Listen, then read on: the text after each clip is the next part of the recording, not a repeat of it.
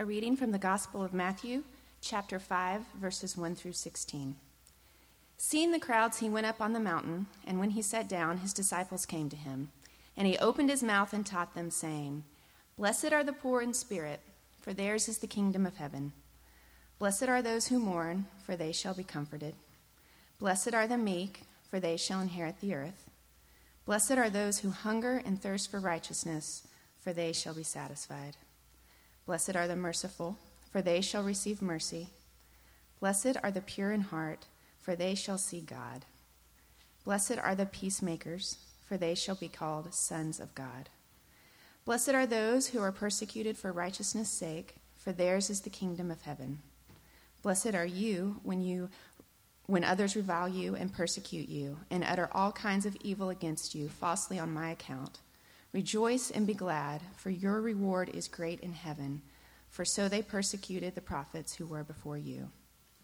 You are the salt of the earth, but if salt has lost its taste, how shall saltiness be restored?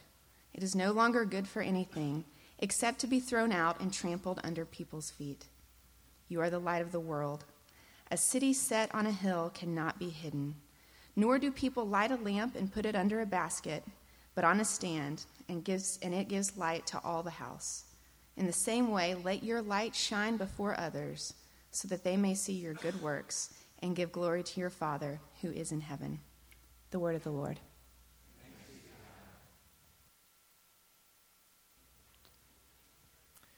We are starting in on a series in the Sermon on the Mount. Last spring, before Easter, we did a series through the book of Matthew. We actually went through Matthew in about 6 weeks, which is very fast, and we skipped over the Sermon on the Mount. The Sermon on the Mount is a very famous sermon of Jesus, 3 chapters in the Gospel of Matthew, where he gives a teaching that is profoundly impactful on Christianity and in many ways has been impactful on the whole world. So my starting question is this one, as we enter into looking at the Sermon on the Mount. What do you want from your religion? Do you come to religion for moral guidance? Just to become a better person? Do you go to church occasionally because it's part of a well-balanced life? To be a respectable person, you should go to church or have a church you belong to. This is essentially what Thomas Jefferson wanted. So if that's the realm you're in good company.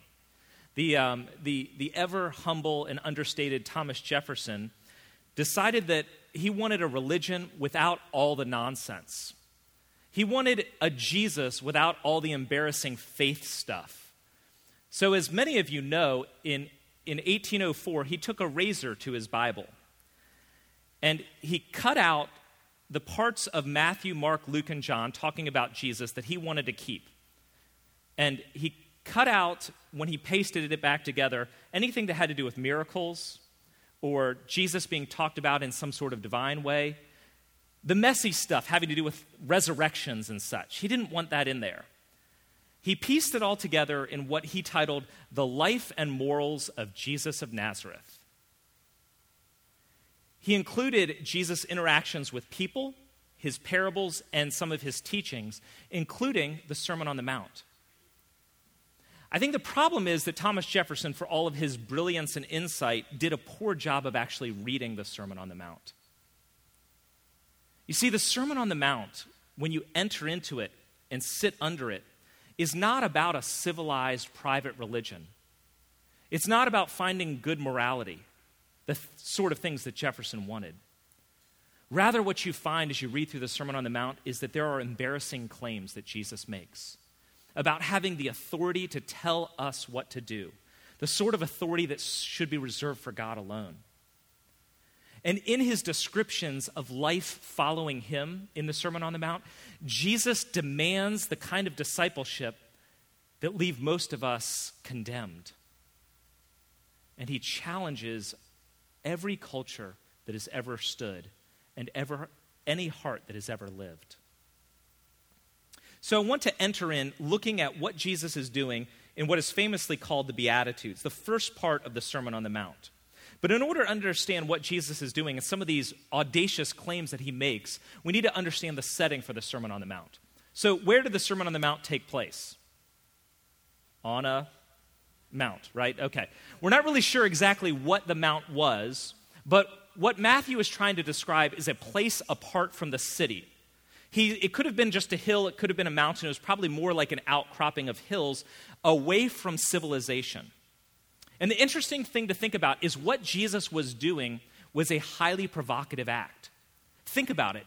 Jesus, a well-known prophet, gathers a group of Israelites, would-be disciples, in the wilderness and starts delivering to them the law. What is he doing? He's reenacting the story of the Exodus. Like Moses, who gathered the people of Israel in the wilderness, went up on a mountain, Mount Sinai, received the law of God, came down and delivered it to the Israelites so that they were formed into the people of God. Jesus now, standing outside of a city, gathers a crowd of people, calling his disciples and telling them what God is calling them to do. What Jesus is doing is highly charged, theologically charged and provocative. Consider his audacity in doing this. What formerly was found in Judaism in following the Torah, the law, was now to be found in faithfulness to Jesus and his words. Jesus says, "You have heard it said in the law, but I say." Jesus is redrawing what it means to be Israel, what it means to be the people of God, and saying it has to do with me, Jesus. In our own passage, he talks about being reviled and persecuted on my account. Think about that. He's not saying, blessed are you if you are persecuted and reviled for being Jewish, or for following the law, or for worshiping Yahweh, the God of the Bible. He says, blessed are you if you're persecuted and reviled for me. He's claiming to be greater than the law and on par with the God who gave it. Jesus delivers his Sermon on the Mount, very aware of what he's doing there in the wilderness. And as he's preaching the sermon, he's giving a picture of what it is to be in the kingdom of God. Some commentators have called the Sermon on the Mount his kingdom manifesto, Jesus' kingdom declaration. And that word kingdom, it's filled with all sorts of thick things that we have a hard time unpacking. But basically, in that day and age that Jesus was walking, he went around saying, the kingdom of heaven is here. The kingdom of heaven is at hand. The kingdom of God is like a mustard seed. The kingdom of God is like a pearl of great price. Again and again, he talks about the kingdom. And we don't live in a kingdom. We don't have a king or a prince. And so we lose sight of what Jesus is talking about here. But what he was talking about was something that for hundreds of years the people of Israel had longed for. What they were longing for was God's reign in heaven to be seen and felt and experienced on earth. Thy kingdom come, thy will be done on earth as it is in heaven. Jesus is talking, when he talks about kingdom, about the reign of God, as it will one day be. When God establishes justice, meaning the righting of all wrongs, and shalom, peace, wholeness, restoration, human flourishing, reconciliation. And so the Sermon on the Mount is a picture of that kingdom. Jesus describing what it will be like and what it is meant to be like when God reigns in a person's heart, in a community of people, and at the end of all time. And it's a description, therefore, of kingdom living for all of us who say we want to follow Jesus. That we are meant to be the kind of people who reveal and spread the reign of God, God's justice and shalom all around us. And so then Jesus, of course, in that setting, gives us what we know of as the Beatitudes.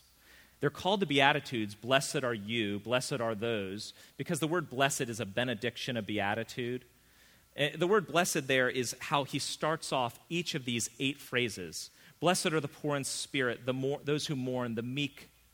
And then he finishes each one of these blesseds with a, for theirs will be, or they shall inherit. They will be comforted. The positive side, that blessing at the end, is really an understood that God is going to provide for these people.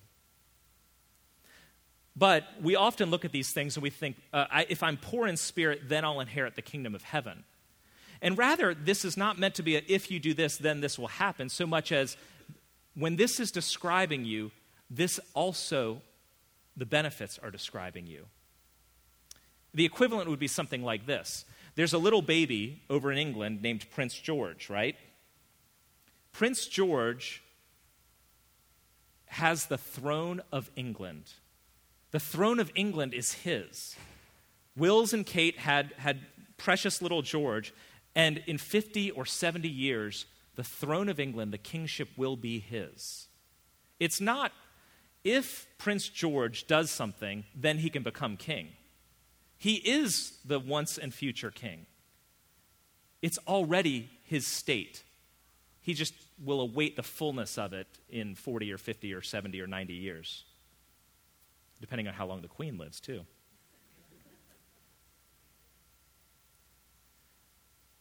But I don't want to talk fully about the blessings, the kingdom of heaven, the comfort of these things that God promises to be a part of who we are and our experience now and in the future.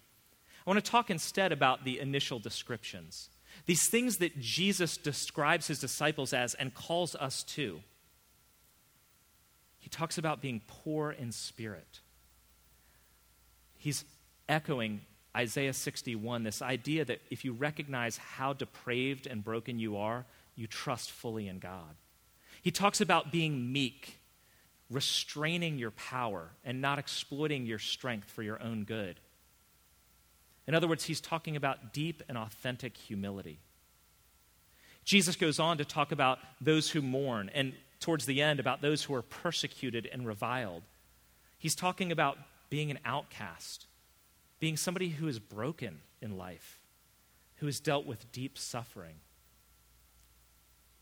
He talks about being merciful and a peacemaker, the sort of people who selflessly are concerned to love and extend compassion and mercy and reconciliation to those around them. And he talks about hungering and thirsting for righteousness. That word righteousness is actually also translated justice, hungering and thirsting for justice, for God's right to be done in this world and in our lives. And about being pure in heart. In other words, desiring and longing for God more than for anything else on earth. You know, the challenge of this list is that it's not exhaustive. We have 8 things that Jesus describes, and yet he could have gone on with dozens more. So I think it's helpful if we could simplify these 8 and this wider idea into what Jesus is really getting at.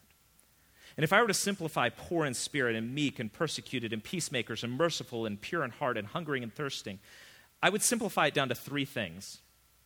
1, deep, authentic humility. 2, selflessness. Selflessness that extends in love and compassion. And 3, an absolute desire for God. That's it. All you have to do to be a disciple is to be completely humble, totally selfless, and desire God more than anything else.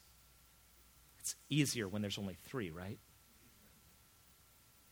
But why is it so hard to live these out, to be humble and selfless and desire God more than anything else? It's so hard because we are proud, selfish, and we want to be God. Occasionally around my house, I will lose my temper. I get angry. My kids usually mock from a distance, "Dad, you have anger management issues." I'd like to blame television for their response. But the reality is, I do sometimes. And I remember a number of years back when I asked Sarah, why do I lose my temper? I never used to do that. And she said, well, you didn't have kids before. But the reason why the kids play in, she said, is because previously in life you could do whatever you wanted, whenever you wanted, however you wanted. You were in charge of how you got out the door and when you did, where you went, what you ate, what was on television. And when that's being challenged or threatened,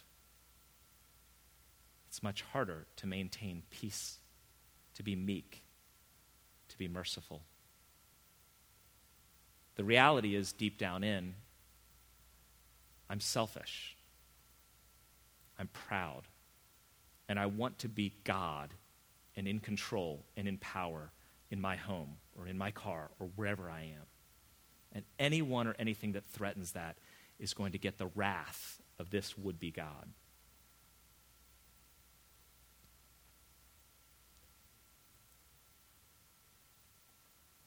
The Beatitudes, this kingdom view, challenges every one of us at our heart. Jesus was intent on challenging every heart and any culture that ever lived. What Jesus is talking about in these Beatitudes and throughout the Sermon on the Mount is a counter-cultural kingdom. You see, to the first century Jews who were listening to Jesus, what he's talking about in these Beatitudes is completely unthinkable to them. Remember, what was the first century culture like, that Middle Eastern first century culture? We've talked about it here. It was an honor and shame culture. So when Jesus is talking about being poor in spirit and meek and a peacemaker, the natural reaction of a first century Jew would have been, but what about being honored and respected? In that day and age, revenge was sometimes necessary. And Jesus is talking about peacemaking? Jesus tells them to find their reward in and from God, even if they are shamed and reviled by their community. This is horrific, embarrassing, ghastly stuff. Much like an English person jumping a queue. Kate Fox, an anthropologist from Oxford, wrote a book called Watching the English. Now, Kate Fox is an anthropologist who's well-written and has written about cultures all around the globe. A few years back, she wrote a book called Watching the English, where she said, I figured I've studied cultures around the globe, I should probably study my own English culture. And so she spent several years studying Englishness as an English woman. One of her chapters is about queuing up. She said the English love to queue up. They love to get in a line. And so she was going to test some of the theories of Englishness. And her project was going like this. One morning, she decided to go to a train station nearby and find one of the many queues that English people tend to jump into. And she was going to jump the queue. She was going to cut in line. She said, I was sweating. I was shaking. I was nearly sick to my stomach. Why? Because I was going to cut in line. Shaking, nervous, she cuts in line, and she's trying to listen and see what happens. And as she suspects, the English do what she thought the English would do, which is nobody's direct, because that would be very un-English. Instead, the people behind her do exactly what she suspected. They start muttering to nobody in particular about her. Oh my, looks like somebody gets to be at the front of the line. Oh, I suppose they were giving out tickets somewhere, I'm sure. Oh, who does she think she is? Well. Nobody was willing to confront her directly. That would be a very New York thing to do. Ma'am, the line is back there. Or, hey, lady, get back there. Just the idea of cutting in line was horrific to her. It was counter to her culture, counter to everything she had ever been raised on, counter to her very nature. When Jesus delivers these Beatitudes, I think that was the reaction of the first disciples. Shaking, anxious, horrified, embarrassed, and confused. What is Jesus talking about? This does not make sense in an honor and shame culture. And it's not just first century Israel which was challenged. our current culture would be equally challenged. We're not an honor and shame culture. We're an individualistic society. We value achievements and success. And that individualism, that value for success, has gotten worse and worse as each generation has gone on. As we've moved from the builders and the boomers into Gen X and Gen Y, Gen X being 30s and 40s, roughly, Gen Y being 20s and teens, our individualism and our self-focus has risen. Gen X and Gen Y folk, we tend to be those who value wealth and fame and beauty and pleasure even more than previous generations in America. Jean Twenge wrote a book, a sociologist wrote a book called Generation Me, in which she was cataloging some of the challenges of Gen X and Gen Yers and their individualism, their focus on self. And a couple of the things that she points out are really insightful. In particular, Gen X and Gen Y's overvaluing of fame. She said in a study from the 1990s, young people were given a choice between a life of fame or a life of contentment. 7 out of 10 young people in the 90s chose fame over contentment. A generation earlier, the boomers only chose it by 30% in the same question. In 2004 and 2005, MTV ran a short-lived show called I Want a Famous Face, in which young people would go through plastic surgery in order to look like the famous people that they overvalued. In 2004, a study of college freshmen found that 1 in 20 college freshmen in 2004 had their aims set on being an actor. 1 in 20, about 5%. 5%, that was actually 100,000 college freshmen wanted to be an actor. 100,000. Every year there are 15,000 television shows pitched. Only 20 make it to TV. Of 70,000 scripts that are written for Hollywood, only 500 become movies, only about 100 of which have you ever heard of. And yet 100,000 college freshmen want to be actors, to be famous. Where is the place for humility? Selflessness. A desire for God more than for anything else. It's counter to everything in our culture. The Sermon on the Mount is nearly incomprehensible in our culture, which means we must change from the inside out and be completely reoriented towards Christ. Otherwise, what we're going to do is we're going to look at these things that Jesus calls us to, and we're going to try hard for a little while. I mean, we'll be merciful, blessed are the merciful, so long as the people that we're showing mercy to are those who deserve it.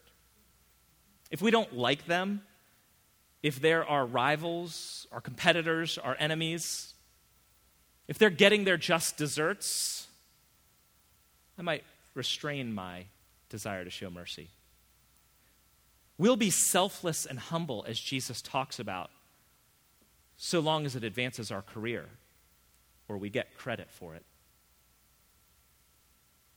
And sure, we all want to desire God more, but up to a point. Not so much as to be willing to sell everything or surrender all. I mean, after all, we all want a little more religion in our life, just not enough to be weird, right?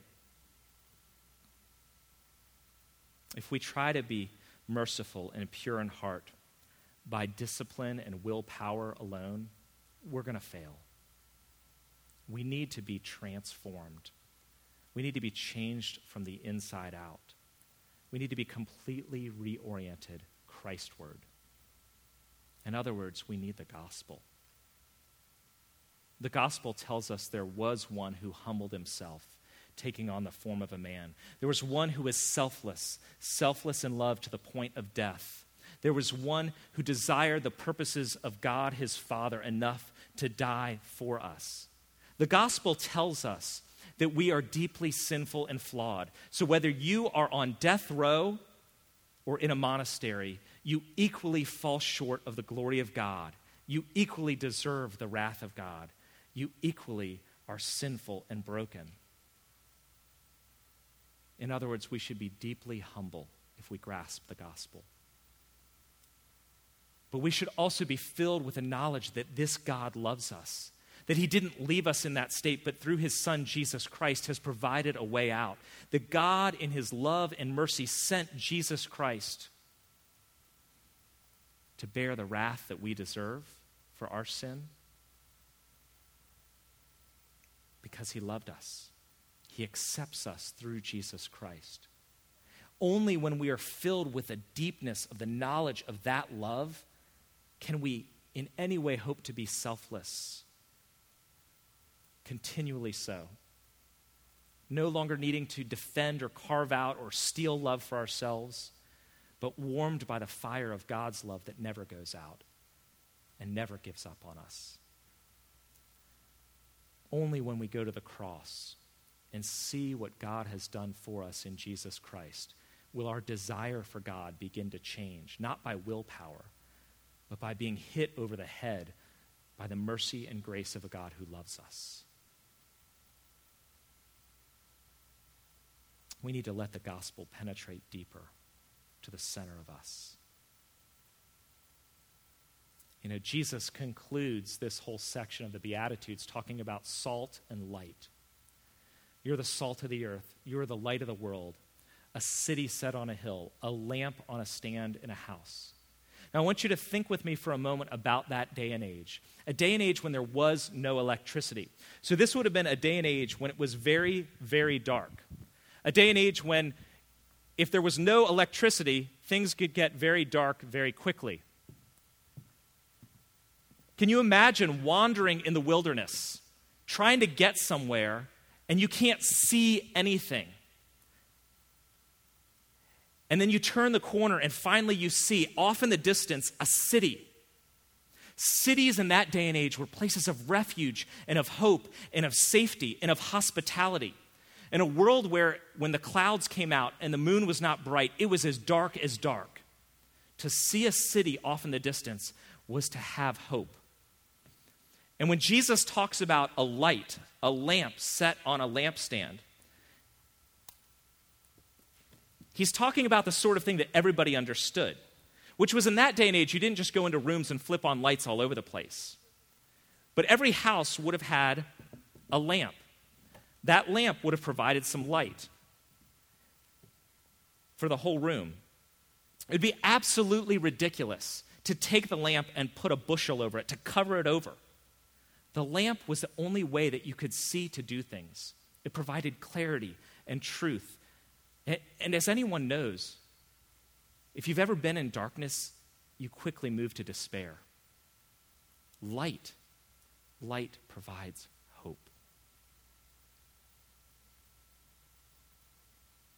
Kingdom living, which Jesus is talking about. It's not about personal piety and a private religion that Jefferson wanted. Religion may be private, but being a Christian is not. Following Jesus Christ and a private religion are mutually exclusive. Nor do we follow the Beatitudes just so that others will applaud how wonderful we are or even emulate us, but rather, as Jesus says towards the end of our section, that others may see your life and give glory to God the Father. Kingdom living is pursued not to get something, but in order to give God. Through Jesus we find that God's kingdom reign is beginning to break into the earth. And so we live the Sermon on the Mount to reveal God's reign, to spread God's justice and shalom, the good news of the salvation that has come in Jesus Christ. And you think about it. A single person, a home, or a church like this that is completely transformed by the gospel, that is following Jesus and living with a kingdom view, will be that city on a hill. It will be the lamp on the stand in the house. The reality is you may not be that bright of a lamp. We as a church may be a pretty small city.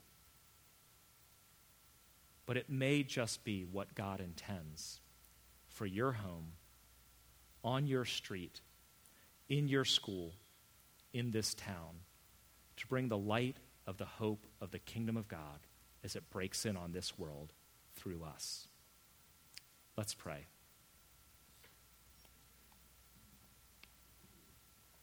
God our Father, you love us, you've made us for yourself, and yet in our sin we break away. I pray that the words of this sermon would not just condemn us, but would give us a picture of what you are calling us to, and that we might be faithful to follow you, to reveal your kingdom, and to enjoy the benefits of the God who loved us, has made us, and has saved us, in whose name we pray. Amen.